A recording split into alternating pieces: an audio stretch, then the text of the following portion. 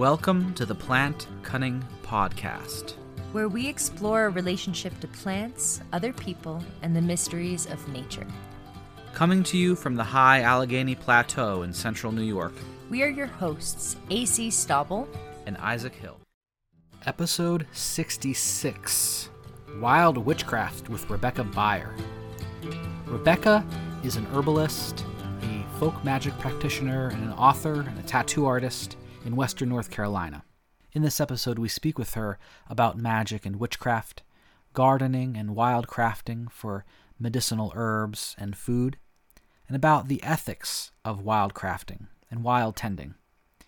We also get into some of our favorite plants, including Sochan, Rudbeckia laciniata, poke, mullein, and elderberry, and we talk about her new book, Wild Witchcraft, Folk Herbalism, Magic, and Foraging for Spells, Rituals, and Remedies.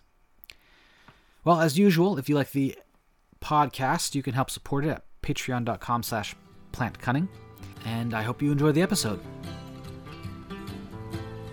Okay, so today on the Plant Cunning Podcast, we have Rebecca Beyer, and Rebecca is an herbalist, folk magician, and teacher and author living in Western North Carolina. You're coming out with a new book. You've got courses and all sorts of great stuff on your blog, Blood and Spice Bush. So how are you today, Rebecca? I'm really wonderful. How are you? It's great. It's doing well. Yeah. Awesome. Good winter times. We got lots of snow, got lots of cold. But nice and sunny today, so we're feeling chipper about it. Yeah. Oh, good. Yes. So we have a traditional first question on the podcast, and it is, how did you come to the plant path? That's a great question. I think it's interesting. I didn't really think about it until I started writing my book that is coming out next year. And they told me I had to write like a biography of myself. And I was like, no, I don't want to. But I thought about it. I grew up into a Unitarian Universalist church where my Sunday school was a Wiccan. And through both being, exposed to, we mostly raised animals on our farm. We didn't really raise any plants.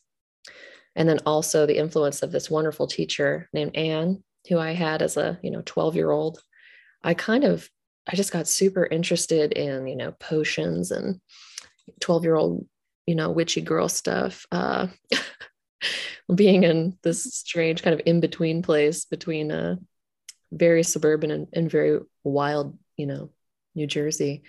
And I ended up working on a living history farm because I was a horse girl also, which is another gateway drug to witchcraft. I would come to find out. Oh, interesting. Yeah. I feel like it's a thing. Like you really got to look into it. But I was driving draft horses at a living history farm, and I learned how to garden. And I did a year, I guess it was a 5-month apprenticeship there. And I just was hooked. I was like, I want to wear linen, and I want to drive horses, and I want to heal people with herbs, and I want to eat, grow my own food. And I started going to school in Vermont for agriculture after that. And that was kind of my gateway. I was taking weeds ecology at University of Vermont. And I was like, wait, aren't all these plants edible that you guys are teaching us how to kill?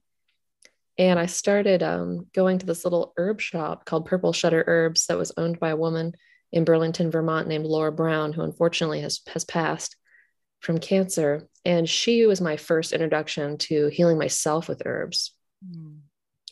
And to make a long story short, I had severe mononucleosis for almost a year. It didn't go away. It just stayed. And all these I went to 6 different doctors, and none of them, they kept being like, it's allergies. You actually have anxiety disorder. You are not actually sick.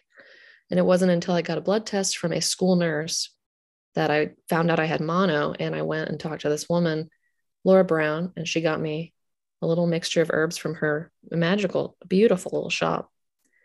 And I was, started feeling better in 3 days after feeling horrible for almost, at that time, like 8 months.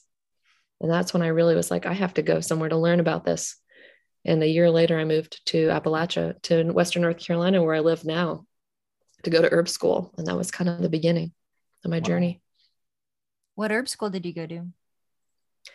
I went to the and I'm laughing because I'm actually an herbal school dropout, so I feel extra Okay. bad. But I went to the Ash School here in Uh-huh. Asheville, which I don't think actually is open anymore. Mhm. And it was lovely, but I wanted to be out in the woods learning the plants, and it was a lot of classroom work. Yeah. Yeah. So I ended up dropping out after a couple months, and I started cooking for the Chestnut School of Herbalism's trips. I do a lot of fire cooking and primitive skills, and they hired me to kind of come and like tend fire and cook for all the students while they were on their herb school trips. And I got to sit in on all the lessons with Juliet Blankenspore. Nice.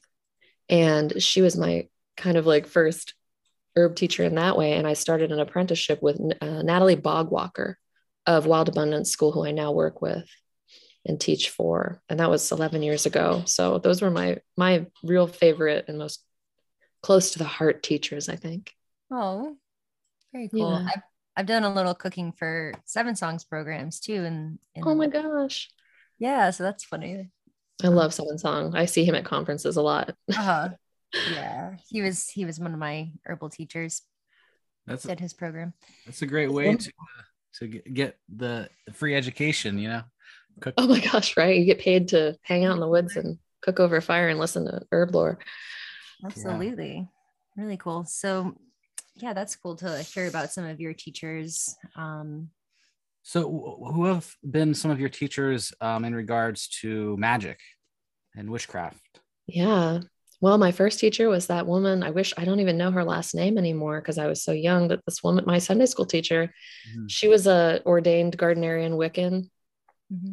And in New Jersey, there's a lot of cups chapters in the UU Church. They're a pagan chapter. And it was really nourishing. I felt very much like I had come home, I guess, when I started learning from her. And she gave me, I loved to read as a kid, and I had a pretty like insatiable appetite for books. And she gave me a bunch of her kind of like adult witchcraft books, and I just like devoured them, even though I didn't understand like 85% of what they were talking about. And then when I moved here, I skipped an important thing. I moved to upstate New York, where you guys are kind of near, I guess. I went to Bard College for 2 years in Annandale-on-Hudson.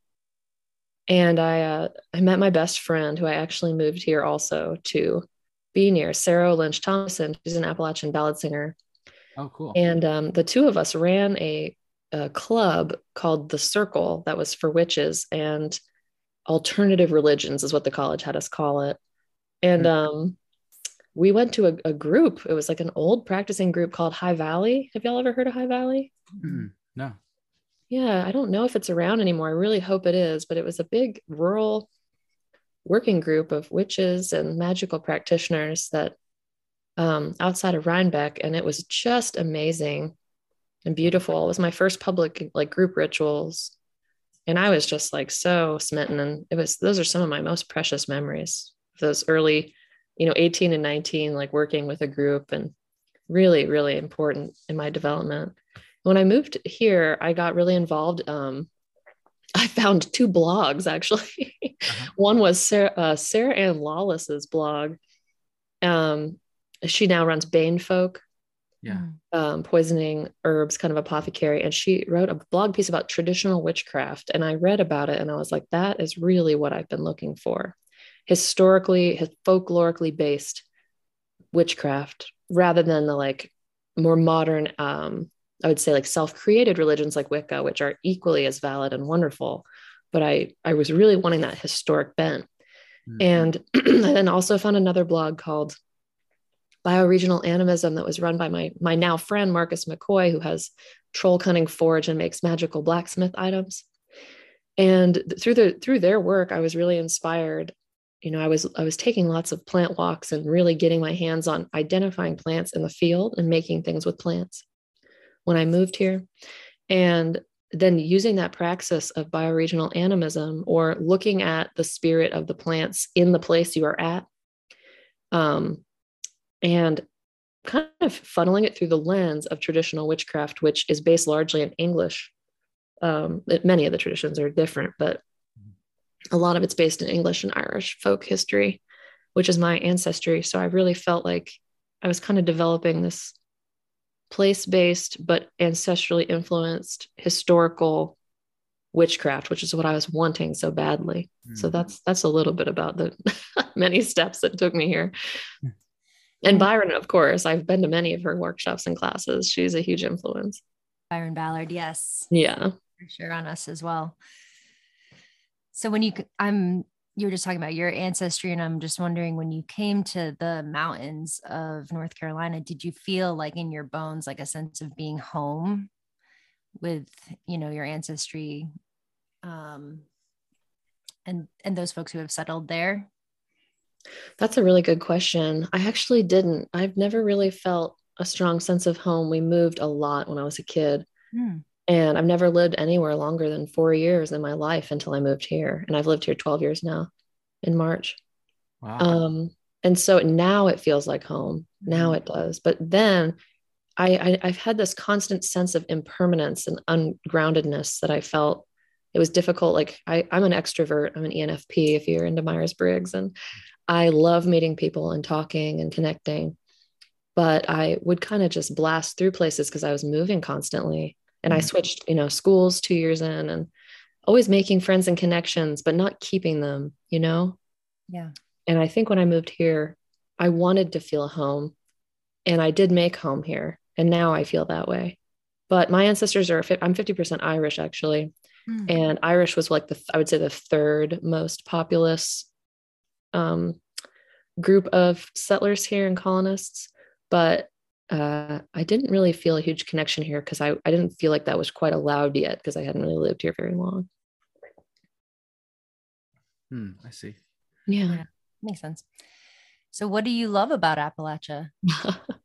That's a good question. I love almost everything about Appalachia except for some, probably what are considered cultural, but are like not actually, they're just problematic behaviors amongst white people.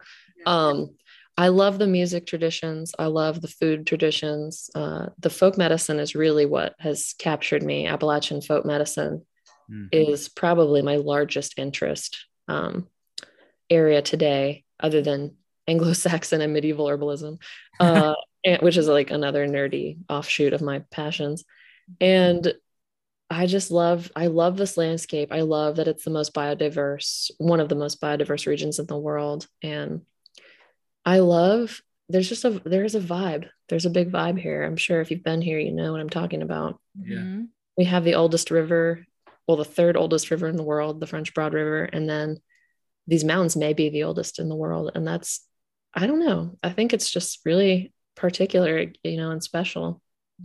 I agree.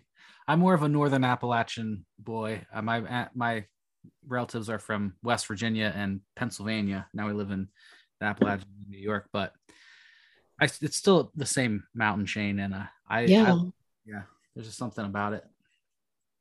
There really is. My family's from where yours is as well, Western Pennsylvania, pretty much everybody. Yeah. I grew up in near Pittsburgh. That's where I'm from, Pittsburgh. Nice. That's where I was born. Yeah. Nice. So in talking about, magic too, I like to often just go back to basics, and because everyone, like we use the same words for a lot of things, but people have different understandings of them, and it's good to pick practitioners' brains about what does magic mean. So do you have a favorite definition of magic, or like what does it mean to you? That's a great question too. I feel like I've said that to every question. I apologize. I'm repeating I'm like, y'all just ask great questions. Oh, thank you. I love the definition of magic and I wish I could remember where I read this. It was from a book that I read as a teenager. Magic is intention amplified by emotion. Okay. And I've always loved that because to me, it was like, when I try to explain to somebody, like, what is a spell? I'm like, it's kind of like wishing for something so hard, it cannot help but happen. And I wish I could remember. Those are not my own original thoughts by any means. And I wish I could remember who said that, but I think maybe it was my teacher in the church. But I'm not sure. Very cool. Yeah. Okay, I like that definition a lot. Yeah. And it kind of speaks to a more, like there's a lot of different kinds of magic too. And that seems to me to be the way like folk magic especially is European folk magic is. how it works. Yeah. You're not doing like intense rituals. You're using intention and emotion and will just directly. Exactly. And that's one reason I love, I'm very interested in ceremonial magic also. And I love, I'm a huge Agrippa fan. Yeah. Very interested in a lot of that. The grimoire works, they're so fascinating to me. And I'm not exactly sure why, but yeah, I always come back to folk magic. That's what I do every day, So it's like my daily practice. Yeah. What is your daily practice like? I'm curious, like what a day in a modern Appalachian magician, practitioner, herbalist, gardener looks like. Yeah, it is funny because I make most of my living these days as a tattoo artist, and I work with one of my best friends in the world, who's also my mentor, Balin Lavore. She's an incredible artist, and we are both magical practitioners. So our shop is an incredible oasis of houseplants and grimoires, and Awesome. we have a huge working altar in the shop. So most mornings when I'm going into work at 7:30 a.m. to draw for my day, I start by doing a money magic or money draw spell, and I also cleanse the studio. People are crying and processing, and like we have a lot of stuff moving through that shop. You have laughter, joy, pain, sorrow, everything. It's like a therapy office. And so I usually use mugwort to cleanse the space. I cleanse myself too. If I'm feeling away, then I don't want to bring that to my clients. Mm-hmm. So I use a lot of smoke herbs. I'm very passionate about addressing cultural appropriation, especially in smoke herbs. And I've written some ebooks about it. But I use mugwort a lot because it actually grows all around our shop. Oh, nice. And I'll cleanse the space. We use some conjure and hoodoo tools through my friend Balin. We have some fixed names, $2 bills from Hoodoo Moses and things like that on our money altar. And yeah, that's usually how I start my day. I also do a lot of consultations. People call me a lot for, hey, my house has a spirit. Like, what should I do? I'm buying a new house or new land. How can I fix the boundaries of it? I also give herbs just for medical reasons to people. Yeah, it can be a real mixed bag.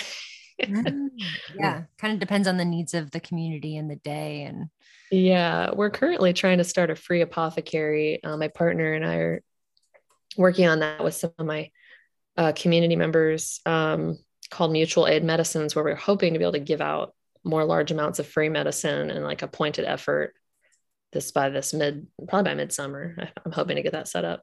Nice. Oh, that's awesome. Yeah, we interviewed Joe Hollis. He similar kind of like he has like his free apothecary set up. People can just come and self-diagnose. Oh yeah, he's awesome. I used to run an herb school called Sassafras school with my friend Abby Artemisia, and we closed it for COVID, but we would take our students there. We love that place. Nice. Oh, nice. I haven't seen it yet, but that's definitely on my list. I've only seen it in the videos. Oh, you have to go. It's really remarkable. You're gonna love it. Okay, I'm looking forward to it. Yeah, bring money because you want to buy plants. Bring some. He has tons of plants and pots sitting around. I'm like, can I buy that? And he's like, sure thing. Nice. Nice. I want to be that when I'm like in my 70s, or I don't even know how old he is, but you're gonna do it. I have no doubt in my mind. Oh yeah, I can see it. On his way. So you've got a new book coming out. It's called Wild Witchcraft, right? Yeah. When is that coming out? I think we're due May 10th, 2022.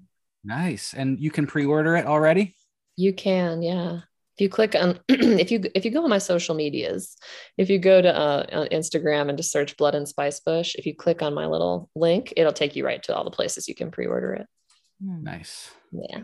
So it's looking very interesting, and I think it's going to be a great book for especially witches and pagans and magical practitioners who need it's like a comprehensive guide to gardening, wildcrafting, and using these herbs magically.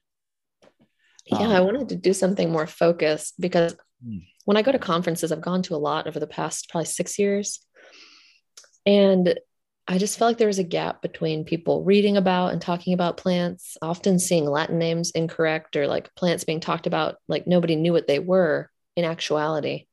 And I just wanted to empower some more people to have direct hands-on experience and relationships with plants that worship nature, because I do feel like that's a big gap because it's so inaccessible sometimes. Yeah, it's kind of weird how that happens. Right. Yeah. But I mean, I think that is the most important thing, is having direct experience with the plants. Totally. And then if you know the names, then you can do a lot more too. But like you have access to all of the lore, but really, you know, even just like knowing dandelion and on a first name, you know, person to person basis is can be really amazing. So tell us about the book. It's kind of structured into 4 parts. Yeah, it's basically what we did was we have a section on growing magical herbs. So it has the basics of organic gardening. That was actually what I studied in school, was plant and soil science. Cool. And so I haven't gotten to dig out my soil science notes in years. It was really fun to write that section. And also just like composting, the basics of propagation. And we love to wild tend plants too at our land. We live on a 9-acre mountainside out here. Nice. And, you know, dig up some nettles from somewhere we harvest frequently and then plant them at our place. And then we don't have to go out and get nettles anymore. So some fun, easy stuff like that. And then the next section is on wild crafting. And there's a big section on foraging and the ethics of it. And just some of the like subtleties and complexities and the nuances of those relationships with wild crafting. Because this book was intended to be for the whole country. And that's tough because everything is so different and region based. Oh yeah. I'm curious how that will be received. And I really tried to make it so that people will do their personal research on their specific region to figure out what is and isn't okay for the environment and make choices when they learn more information about that in their practice. Yeah. In some ways it might even be more relevant to like people in Europe or East Asia than like people in the Southwest. But, you know, it's the principles that are important. And I think you expressed those well in what the portion that we read. So the gardening part, I think it was really cool, like having all of that information just laid out. I mean, this is stuff that like AC and I have been, know, because we've been doing this for 10 years too. But it's like for somebody starting out or even intermediate, like these are very important things to know, like NPK, like how to make compost, the phosphorus levels. Just like you dove into some of those like details and made it really clear. So I'm so glad. And some of the things that where did this go? Like talk about pattern recognition. I think that is so important. Come from like a permaculture background, like I mean, that we talk about like pattern language and pattern recognition, but really from any study, you know, that's important. But like, what's the importance of pattern recognition for you in this work? That's a really cool question. Also, I think it's like the foundation of how humans and plants have co-evolved. Our brains are so good at recognizing patterns. If you ask a child, you know, I used to teach foraging like 3 to 4 times a week for like a tour company in Asheville, which was super fun and really got me like, I think helped me get to the place I am with my wild plant identification. Because you always get asked, what's that? You know, and you have to go look up a new plant. But kids would come all the time. And in 3 hours, I would trust a 4-year-old with identifying, you know, purple dead nettle in no problem. They're not going to make a mistake because their little brains are perfect pattern recognizers. The older we get, I think, the more we lose that. But as young people, you can really see the human adaptation of pattern recognition. And as expressed through a practice with plants, I think it's remarkable. Yeah. And then you get into like doctrine of signatures is in a certain, like a kind of mission. Definitely. And I was reading about, I swear I found a study somewhere that asked what percentage of like the time is the doctrine of signatures correct. Have you ever seen that study? No, but that sounds interesting. If I find it, I'll email it to you. But they said it was 60%, right? Wow. 60% of the time. Nice. I was like, what? That shocked me. Yeah. Very interesting. Better than the average. I know, dude, seriously. Yeah, that's great. So you also talk about like composts, leaf mold. That's something I learned from Joe Hollis was making that leaf mold Mhm. with leaf and pee and urine. I think Yeah. that's like one of my favorite things to make is like an alchemical like mixture, and you can. Yes. I like to use it. Well, I'm making mine to use for um, woodland plants like ginseng and Yes. those sort of plants that need that high fungi, uh, humusy soil. But there's you can also use it instead of peat moss in soil mixtures, which is also important. But how do you use it?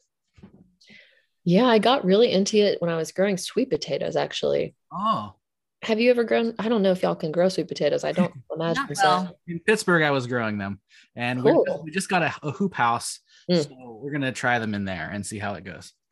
that is so cool. So sweet potatoes do pretty good down here, and we are pretty chilly. We're a 6 B right here. That's Mm. Pittsburgh. Pittsburgh's kind of the same. So Right? Yeah, it's wild because we're in the mountains. So the leaf litter is great because it's not high in nitrogen unless you pee in it. And I would use the plain leaf mold in like kind of like as a soil conditioner to fluff soil up for sweet potatoes.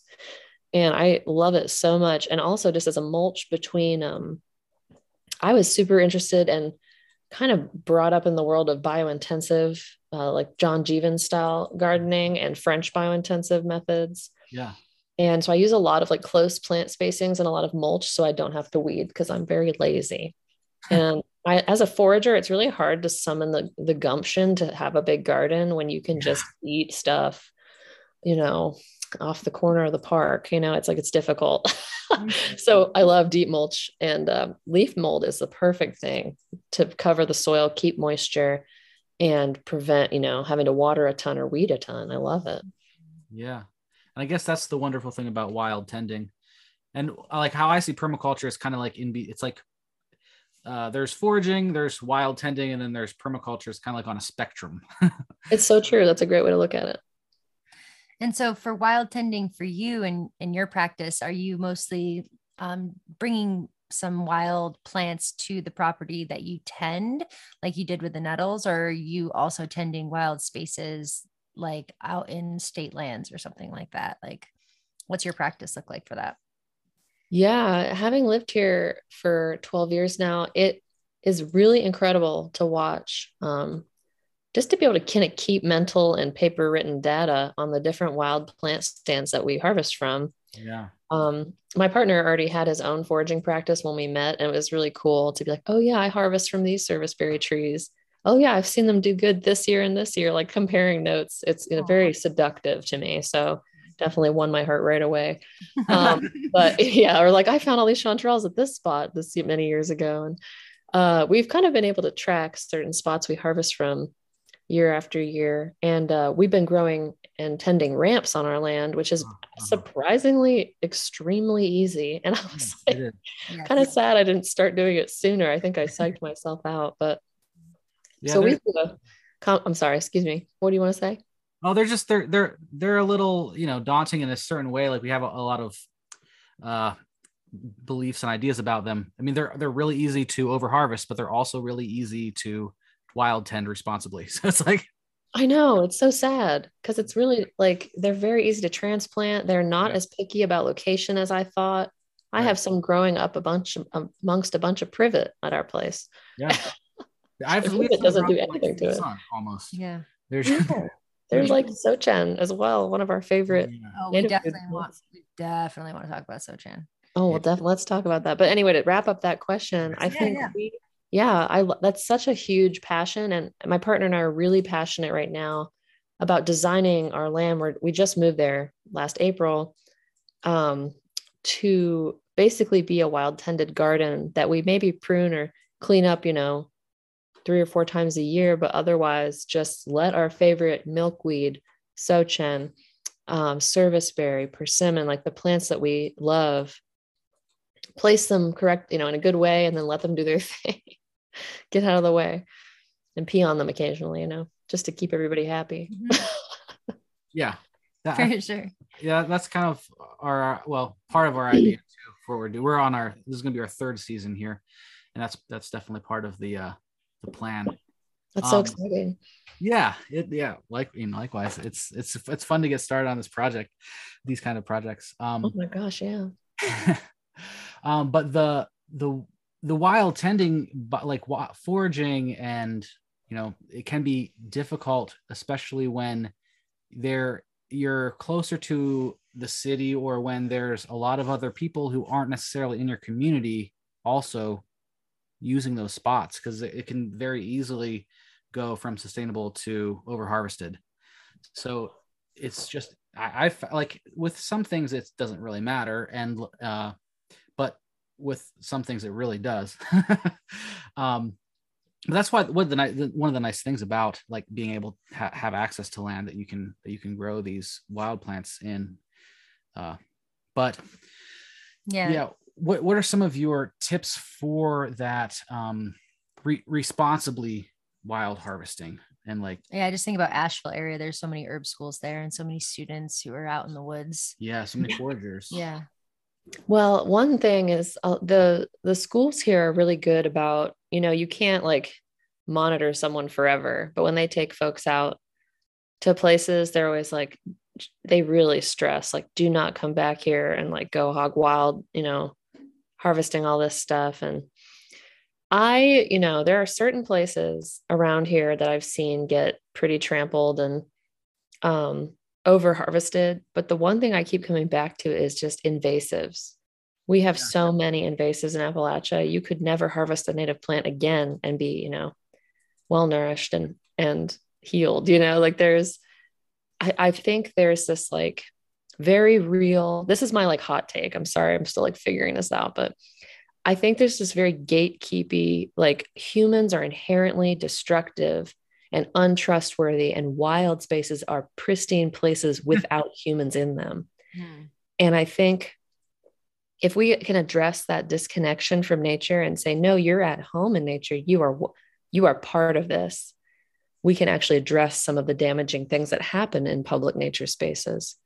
By just making, people, if they know what the plants' names are, I don't think they're immediately going to go and pick every single one.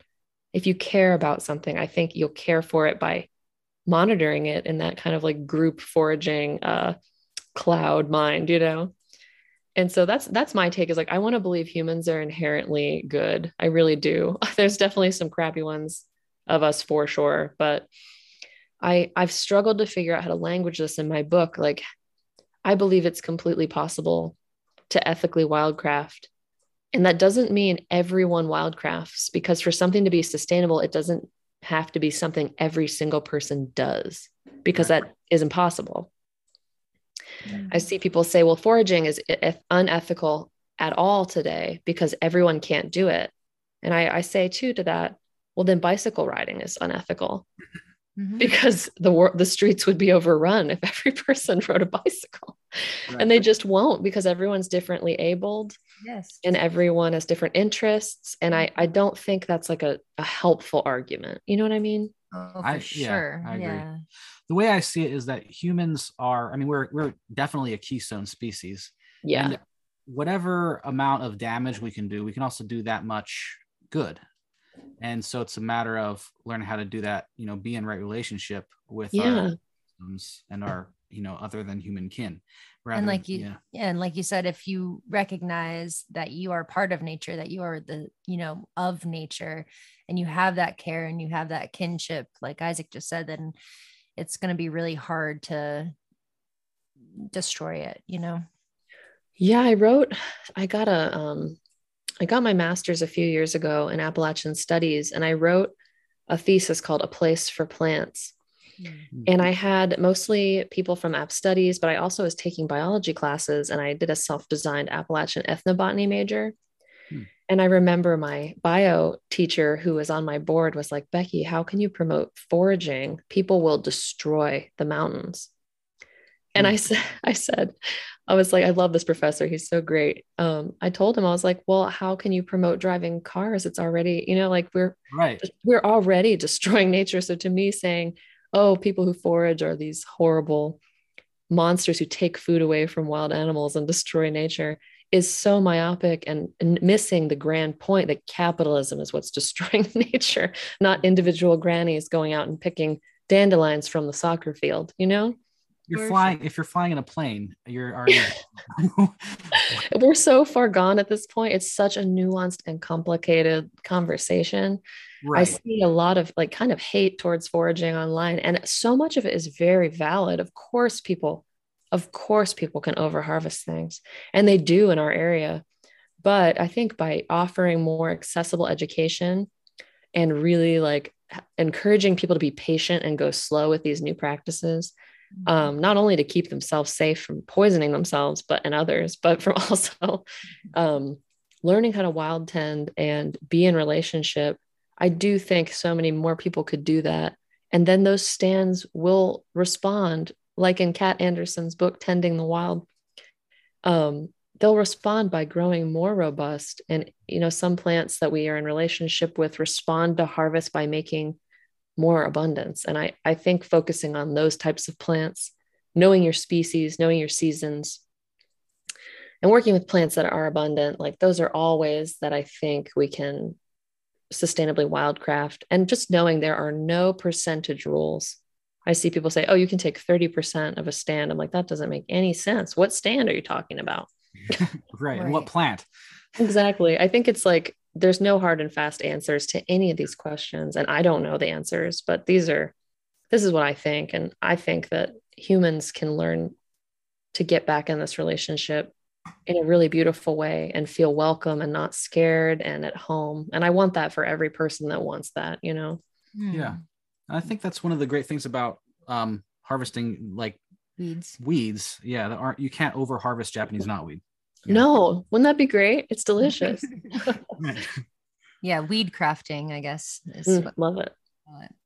But yeah, I think you're right about the more people who are educated about it, who are like going out into the woods and harvesting really abundant plants. And then maybe when they see a less abundant plant, they're more likely to like grab some seeds if the seed is in season and spread the seeds as they walk further, or if they harvest carefully a plant that's less common, you know, there's ways to do it. Like I love hearing about herbalist Jim McDonald's ways of harvesting Solomon seal at the and propagating more. And so I think you're right that more people who are consciously wild crafting and weed crafting can help to like cultivate these wild stands of plants.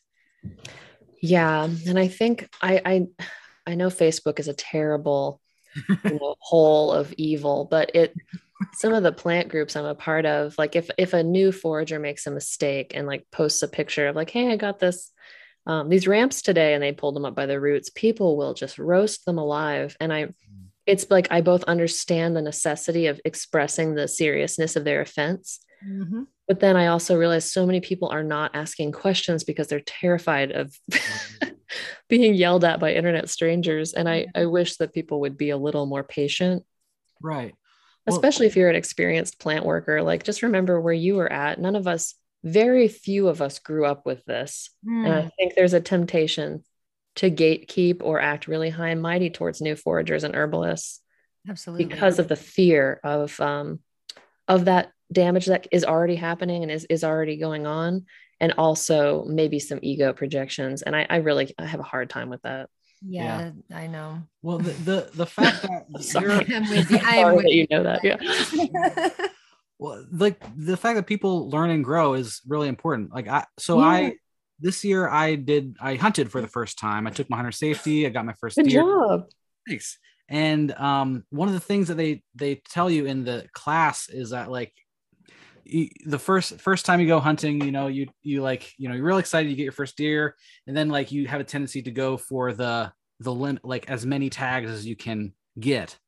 And then after you grow and mature, you suddenly only go for, you know, the right deer, you know, and it's like, it takes a long time to learn the plants and to learn what is over harvesting, what is not over harvesting, what is right relationship with them.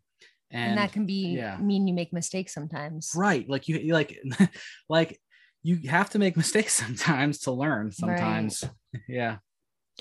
I love that. My partner and I are both also hunters, and I think that's a great way to look at that. And you brought up Hunter's Ed. I took mine this year as well.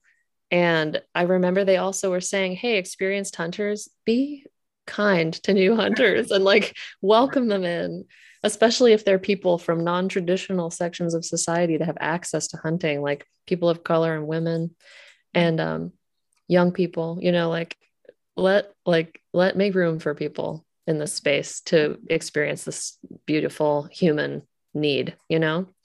Mm-hmm. And I think that's a really good comparison. I love that you brought that in. Oh, thanks. So is it time to talk about Sochan? Oh. Let's talk about, I could talk about Sochan all day long. I love that. Awesome. It's one of the first plants that Isaac put in the ground at the last place we lived and here. And it's just such a tasty and beautiful plant. So maybe, I don't know, maybe you could introduce our listeners to Sochan and just off the cuff, tell us about it. Yeah, I love Sochan. One of our friends from the Echinacea family and is Rudbeckia laccionata. And I love it. My name is Rebecca, but most people I'm close with call me Becky. So I always say if I was a plant, I would be Rudbeckia. It's a super original plant nerd joke. I learned about Sochan from Juliet from Chestnut School when I was in one of our beautiful little campouts with her school. And I tasted it as a dried leaf the first time. And the second time I met it, I had some with a friend who was more experienced plant ideer than me. And I was like, wow, this tastes so much like spicy celery. I really was struck by the taste, or flowery, kind of perfumey celery. Aromatic. Yeah, it's very aromatic. And I think that speaks to the medicinal uses of that plant really quick. And I'd love to hear what y'all like to use Sochan for. But the name, first off, Sochan, Sochani is in Salgi or Cherokee language, how you say the name of that plant. And out west, it's Kochani or Kochan in the Oklahoma band. And it's traditionally eaten, cooked in water and discarded and then fried in grease, bear fat traditionally, which I love to have it that way. It's whenever I have bear fat, which isn't not often these days. But we also use the root as an immunostimulant, just like cousin Echinacea. Nice. Yeah. Yeah. I first, I think I saw a video of maybe Joe Hall or somebody talking about it, but I was foraging in one of my favorite spots down by a river, and I saw it everywhere. And I was like, I know what that, I know that's a cool plant. So I took a little sucker back with me because there was, many dozen, hundreds of individuals there. I planted it and I let it grow for a year, and like I got to know it that way. And oh wait, this is Sochan. This is what they're talking about. Yeah. And over the years, like it just self-seeded everywhere. And at this point in the garden in Pittsburgh, it's one of those plants that you could not over harvest probably. But what I really love about it is that, well, it's native and it does so well. Like it is so prolific, and some people don't like that because it's a little aggressive. Yeah. But it's native, so it's not invasive. But you can eat the greens so early. It's like nettles and Sochan, right? In like as the snow is thawing, you can have your early greens, and that's one of my favorite combinations is Sochan and nettles. That's a great combination, and it's a traditional spring food. If you think about, if you're familiar at all with, are you all familiar with Appalachian folk medicine and like the modalities of that? A little bit, yeah. Like somewhat. Awesome. So if you think about in Appalachian folk medicine, the blood is like sap in a tree, right? Yeah. In the winter, it's thick and slow and low. And in the summer, it's high and fast and thin, right? So Sochan is one of those bitter or aromatic or very green nutritive spring blood tonics as a tonic food, which came from, Tsalgi, Catawba, Yuchi, all the First Nations people in this area where we live.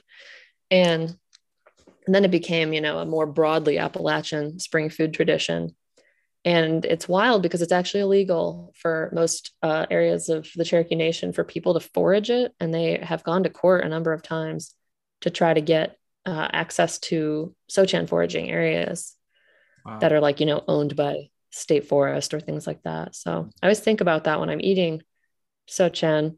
And we also transplanted a bunch to the farm that I lived at the past 5 years before we moved out to our place this past April. And I planted like 2 crowns. Now there is a patch I would say is like 10 by 12 there. And we did we root divided them. So we cut little sections and gave away a ton of them. And I just think it's such a great plant to give away, especially to folks who are not having access to this plant, especially First Nations people, and one that is really easy and fun to wild tend. And they have beautiful flowers. So it's like a great pollinator attractor too. It's such a great permaculture plant. And I don't know why permaculturists don't talk about it so much because it's native. It's a perennial vegetable, food as medicine, like medicine plant. And it's an insectary plant, par excellence. It's like huge, like head of dozens of beautiful yellow flowers. All the little insects, all the little wasps are coming to it. It's just so amazing. And have you noticed that it likes a particular place in the garden or in the wild to grow, like full sun or edge or wet feet? It honestly seems like it can do anything. I've seen it grown at my mentor Natalie's place along a little creek. It grows, as you know, it grows great naturally just along riversides. And we grew it in full sun with hardly any water, and it was just like happy as a clam. So I'm just convinced that Sochan is like the great adapter, And like they can grow anywhere that they want, except for maybe like full shade in the forest. But I've seen it in pretty deep shade before too. That's great. Not full shade, but maybe not like piney woods, like a dry pine forest or something. They might not like that. It's the river's edge a lot. I've seen in the wild. Isaac put a whole hedge in when we first moved in because we're kind of close to a road, and already year 2, the Sochan was 10 feet tall. 10 feet tall with these like beautiful flowers coming out. So already creating like a beautiful natural hedge with some elder and some Jerusalem artichoke and roses. And it's a good I'm so curious about Sochan too.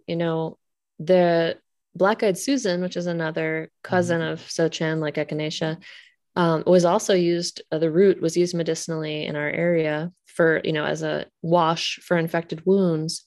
And a really well-loved local herbalist, Dave Meesters, with Terra Silva School with Janet Kent, who are amazing practitioners. He wrote a really cool, just personal experiment where he had used the root. I think it was a tincture of the root against an infected tooth he was dealing with, and it resolved it really beautifully. And I was so heartened to hear that. And I'm excited to do some more personal work experimenting with the tincture of Sochan root. And as an antiseptic and a wound wash and things like that. So I'm curious to like kind of see what else Sochan has that maybe we've either stopped thinking about or don't necessarily go to because it is so abundant. Right. Yeah. I'm curious too. I'm going to have to tincture some of the roots of our plants and play with it a little bit. Maybe we can go back in like a year and talk about our experiences.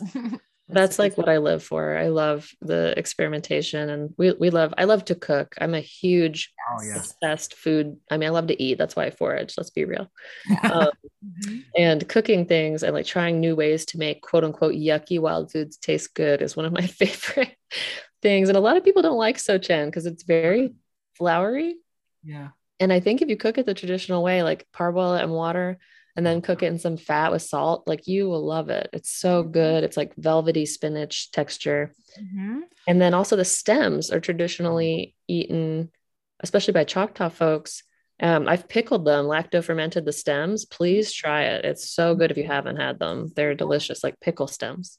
I've used them in like soups. Ooh, like perfect. Celery, that way. But I haven't eaten them much after May, like you usually just eat them when they're little and then kind of let them grow. Like what I do that with with nettles too, and then because by then there are new plants to eat. Oh, totally. Mm-hmm. But I have mostly just eaten it. But it would be, I feel like it would be a good candidate for like the root leaf flower tincture. Mm-hmm. I know some people do that with echinacea, and each of those parts are so potent. Like the root is potent medicinally, probably. The leaves are just so good as a food, and the flowers are so amazing. I feel like each of those has a different potency and would be good together. But that's just like a thought. Yeah. a thought. I think that's a great idea. The flowers were used as a wash traditionally, so I think that would be totally appropriate. Very cool. Well, yeah, that'll be I also just one more thing. I love the flowers are so beautiful and they last really long if you cut them. I put them in my wild bouquets when I go to farmers markets, and they just like brighten the booth, and people always ask about them. So that's wonderful. I love that. Yeah, very bright. Yeah. I wonder what it's like. Planetary correspondences are probably sun, right? One of those sun like radial flowers. Yeah. I'm starting to learn. Like we had on another herbalist from around your neck of the woods about astroherbalism, and she has like some ideas about it, and I've got some other ideas. But like for instance, like Elecampane has a bright sun flower, but it's Mercury, Yeah, that's spicy, almost warming licorice like nature. It makes me curious about that. That's wild. Who was the astroherbalist you interviewed? Sarah, what's her last name? Corbett. Yeah. I haven't listened to that one yet. I just listened to Wolf-Dieter Stoll's interview because I'm reading his book right now, and I was so tickled to see you interviewed him. Oh, cool. That's awesome. Yeah. I love his work. I use it. I quote him all the time in my work. Nice. Yeah, he's so rad. I was just like smitten the whole time talking to him. Precious. He's precious. Yeah. So which book are you reading of his? Just curious. The Untold History of Healing. Awesome. Oh, yeah. Excellent. Cool. Yeah, he's an inspiration for sure. Yeah. Okay. And maybe we can just keep riffing on some more plants. Yeah, let's do it. I'm wondering, you mentioned in your magical practice, you use mugwort as a smoke herb. And I'm wondering if you have any other magical herbs, any other herbs that you use in ritual or things that, that come up that you use a lot for magic. Yeah, definitely. I think one of the things that really gets my goat is using native plants or invasive plants for kind of their corresponding uses to plants in other places. Like if I think about like mandrake or datura or henbane or belladonna, the kind of big witchy plants only one of those really grows here is the datura, or we call it Jimson weed. Yeah. And the others are very hard to grow here, though you can do it. I do know someone who grew a mandrake outside successfully around here, but she's an exceptional plant grower. So I don't know if other people could do it. Do it in a greenhouse, probably. Isaac did it in a greenhouse. In a greenhouse, yeah. Oh my gosh, it's wonderful. I would love to grow them someday. But I end up using a lot of roots in my work for a poppet or something like that. And I use poke a lot for that. Yeah, great plant. Yeah. Yeah, Phytolacca americana, right? In the Phytolaccaceae family. The purple berries, I think a lot of people know poke because it has such a showy, hot pink, chunky stem and big, beautiful, broad leaves and the berries. But I use that plant for magic a lot. And it is also, a toxic plant, but it's also edible. It's also medicinal. And I think the place where like food, medicine, and magic meet is a place I love to live because I realize now when you ask me to say that I think about a lot of the plants that I use a lot are those kind of like threefold plants. I use poke roots as dahlias to do workings on for healing or for curse breaking, which is one of their hoodoo uses, which is the Black Southern African influenced folk magical practice. Poke root is one of my favorites though to use for root dahlias. And I also use dandelion for root dahlias too, another like human looking multiple branch shaped root. I use that one a lot for healing magic or magic associated with the element of air. Because Oh, dandelion seeds. poof seeds, right? Yeah. Yeah. And that's another one that's so fun, Isaac. You said with the radial sun-like flower, that's not necessarily a sun herb. Right. Jupiter. It's more of a Jupiter herb. Exactly. And an air herb for me personally. But yeah, I use poke and dandelion a lot for all types of stuff. And the poke, I make pokeberry ink to write sigils with, and it kind of fades with time, which is really kind of special. And I use the root chopped in bags to prevent disease and illness, which is what an Appalachian folk use of that plant. I also put tiny chips of the root in incenses that I use only outdoors. I'm not positive that the phytolaucin or phytolaucin would be smoke derived, but just to be safe, I don't use it inside for spirit work and spirit summoning and banishing. So there are so many things you can do like that. I think if you learn the lore of a plant and then look at its like similar energetic and even shape correspondences, right? It's kind of like the Appalachian belladonna, you know? Yeah, for sure. That's really crucial understanding. I mean, poke is just it's one of my favorite plants too. Oh, neat. Powerful, you know, and it's so useful in so many different ways. So true. I actually have a huge one tattooed down my entire arm, and I'm always showing people the tattoo because it has the berries on it. And I'm like, this, it looks like this.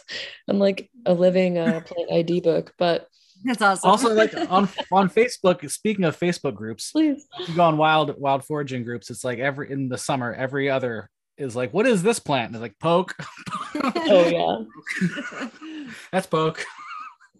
Oh yeah, I love when I teach foraging. I'll like eat a berry pretty frequently and swallow it, and people are always like, "Oh my god, what are you doing?" I'm like, "This is a good plant to learn the scale of toxicity from, you know, like, and how to cook it and stuff." Like I've had people prepare poke for me that wasn't cooked properly and eaten it, and it burns your mouth, and you're like, "Oh no, we have more information needed on this front." Right. That is another like I have been eating the leaves of poke, the shoots, since I was like 9. I think I learned back then. Oh, that's amazing. But it's also one of those plants that I can only eat so much of. Even if I've boiled it 3 times and, cooked it, fried it with butter or bacon fat, and, I can still only eat like a small handful before I start feeling like a tingling sensation on my tongue, or, you know what I mean? Yeah, exactly. Mm-hmm. Potency is so powerful. You just have to really know your limit with it. Same with, yeah, they say you're only supposed to eat 9 messes of it in spring if you want the tonic. It's another one of those tonic spring foods in Appalachia. And for some reason, if you think about it, it's like the Holy Trinity. 3 times 3 is 9, so it's like 9 messes will give you freedom from illness until the next winter. Wow, yeah. That's great. It's a great little piece of lore. Yeah, I love that. Yeah. And I guess the root really is so similar to a mandrake, and so much easier to grow around here. I mean, it just grows by itself. Yeah, and to be clear, I don't think that in any way are they one related or two medicinally or magically super related, but because they are both poisonous food and medicine and grow in their respective places. I didn't know this, but I read somewhere that people make a jam or jelly from the fruits in Turkey and mandrake, and I was like, what? That's amazing. So I have to look into that. But they just remind me of each other for their multi-uses and just their abundance and their locations of origin. And you got to use what you got, Yeah, exactly. That's part of bioregional herbalism and witchcraft. It's like, well, we live here for better or for worse with all of its complexity. So what do we have around here that is like beneficial, abundant, and practical? Right. Yeah, the mandrake, I grew some from Strictly Medicinal, and I got them fresh, and I put them in the seeds in my mouth before I planted them. They all germinated. That's amazing. But the taste was really like there was a little bit of dried berry flesh, and it was amazing. It tasted great. It was good. So one of the, it has toxicity, but I bet if it dried, it would have less. Maybe. Yeah, it's one of the least. I have a section in my book on the witch's herbs that goes pretty deep into the phytochemistry of the 4 mandrake, belladonna, henbane, and datura. Yeah. And mandrake is actually one of the least toxic out of those 4. in that like it can kill you or poison you, but it's less likely to than per se datura or belladonna. Yeah. Henbane being like also the less toxic, but they are still, you know, plants you be very careful with. But like I've drank mandrake wine before, which is a root steeped in red wine.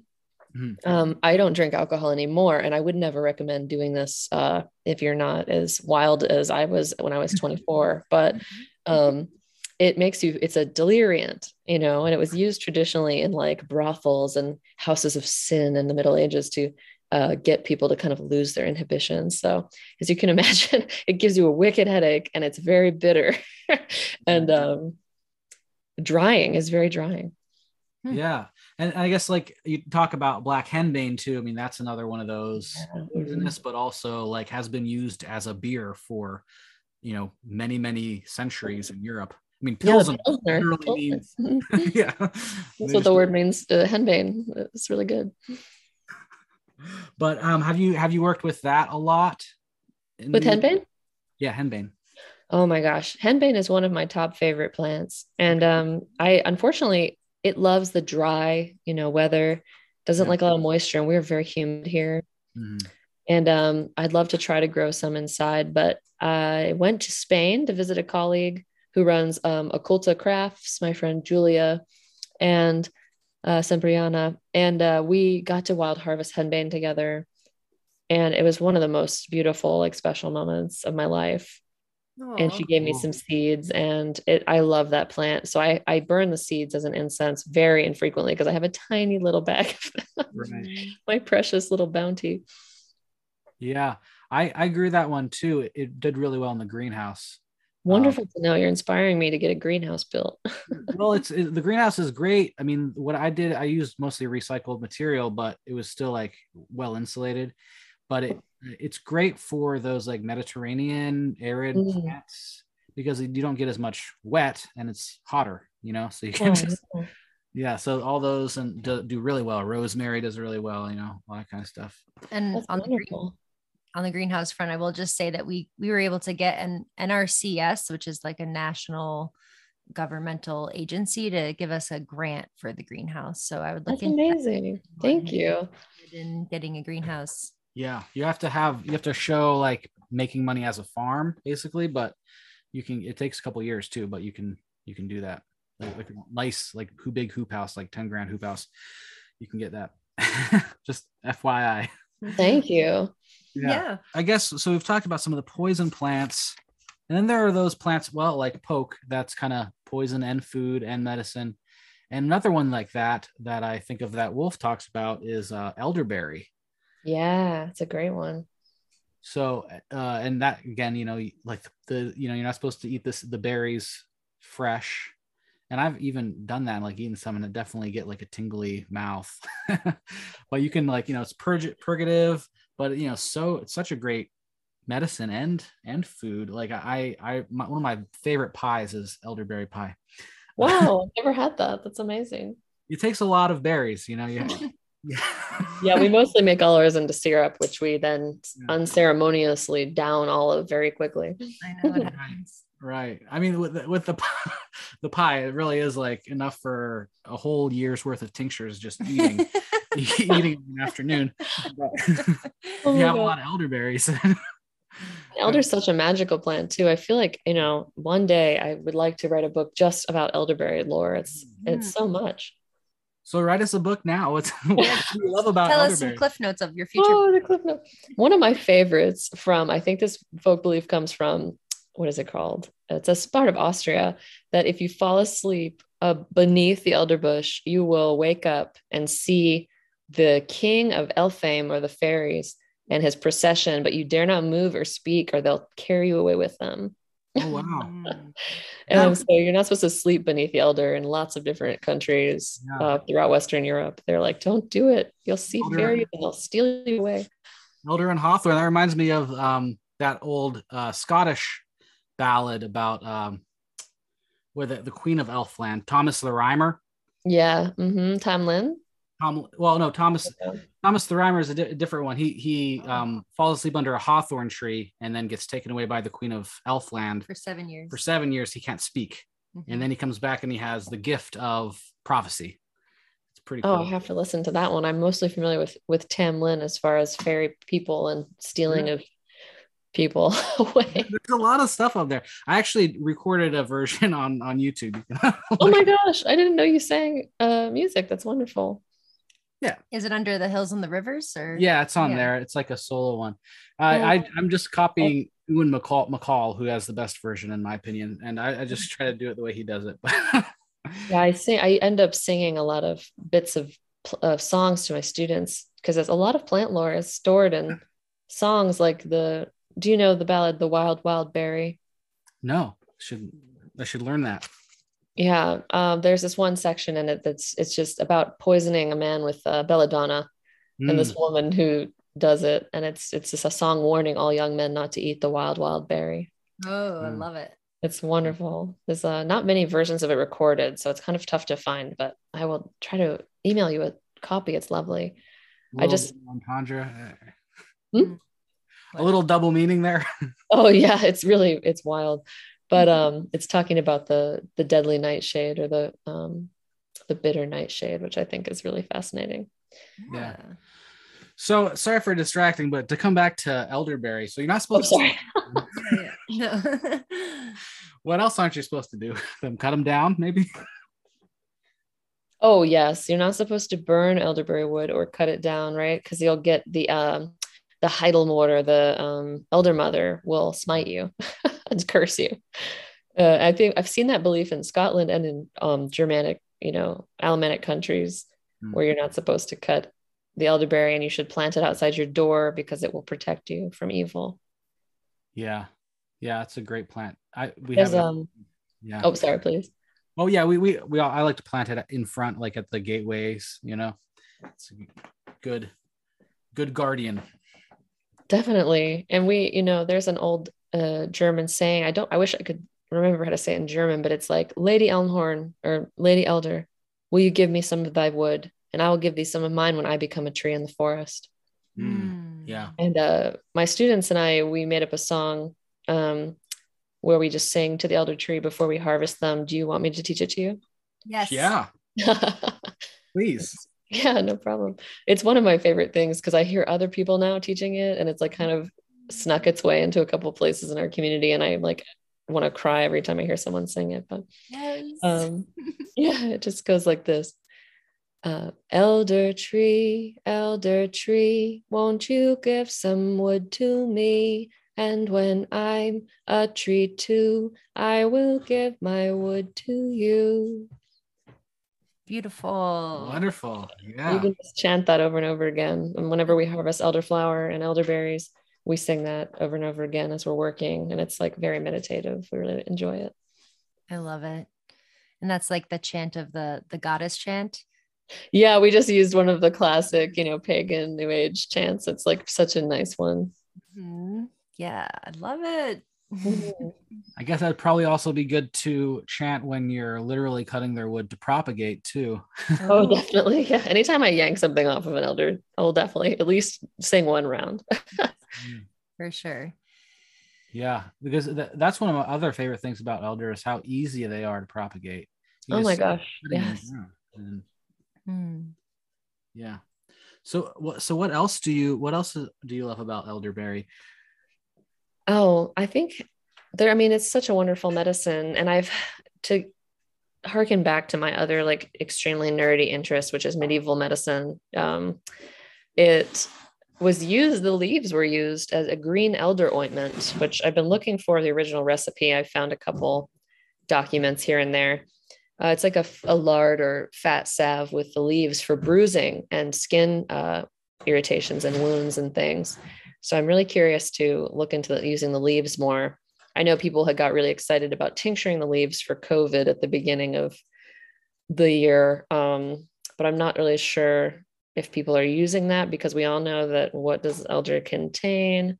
Cyanides, or cyano compounds. So I think I'm really curious to see what other uses the leaves had traditionally. Right. Yeah. And then one other plant that we wanted to talk to you about is mullein. And mullein is one of those amazing plants where the flower, the leaf, and the root all have different uses. Oh yeah. I love that one. And I Yeah. love to make candles with them as well. That's such a fun crafting plant, you know? Yeah. Yes, I've actually haven't done that yet, except for in my dream. Oh, I in had your dreams? I had a dream of walking up a beachy cliff with people in black robes holding mullen wands. I've never had dream envy before, but thank you for introducing me to this new feeling. I love it. Oh my gosh. So that's actually on the list. That's something we were thinking about doing this week, actually, for a little birthday party here. We might Oh do. my gosh. Yeah. Yeah, they're so fun. And we roll them in herbs and stuff. And I actually make the candles with the leaves now as well, not just the top. Hmm. Dip the Oh, leaves in cool. wax and then roll them up and stick, like leave the portion that you're pinching as the wick and put Oh, them on wax paper. And then you can stick them in a little cauldron of sand or something. My friend makes little clay cauldrons and we fill them with sand and light them in there. And they're amazing little candles. wow. That's a really cool. I've never heard of that.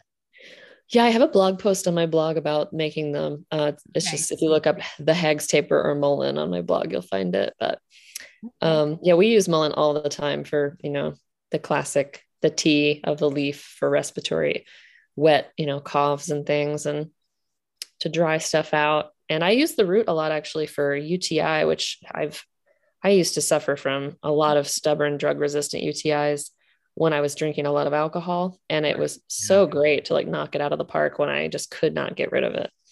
That's great to know. Yeah.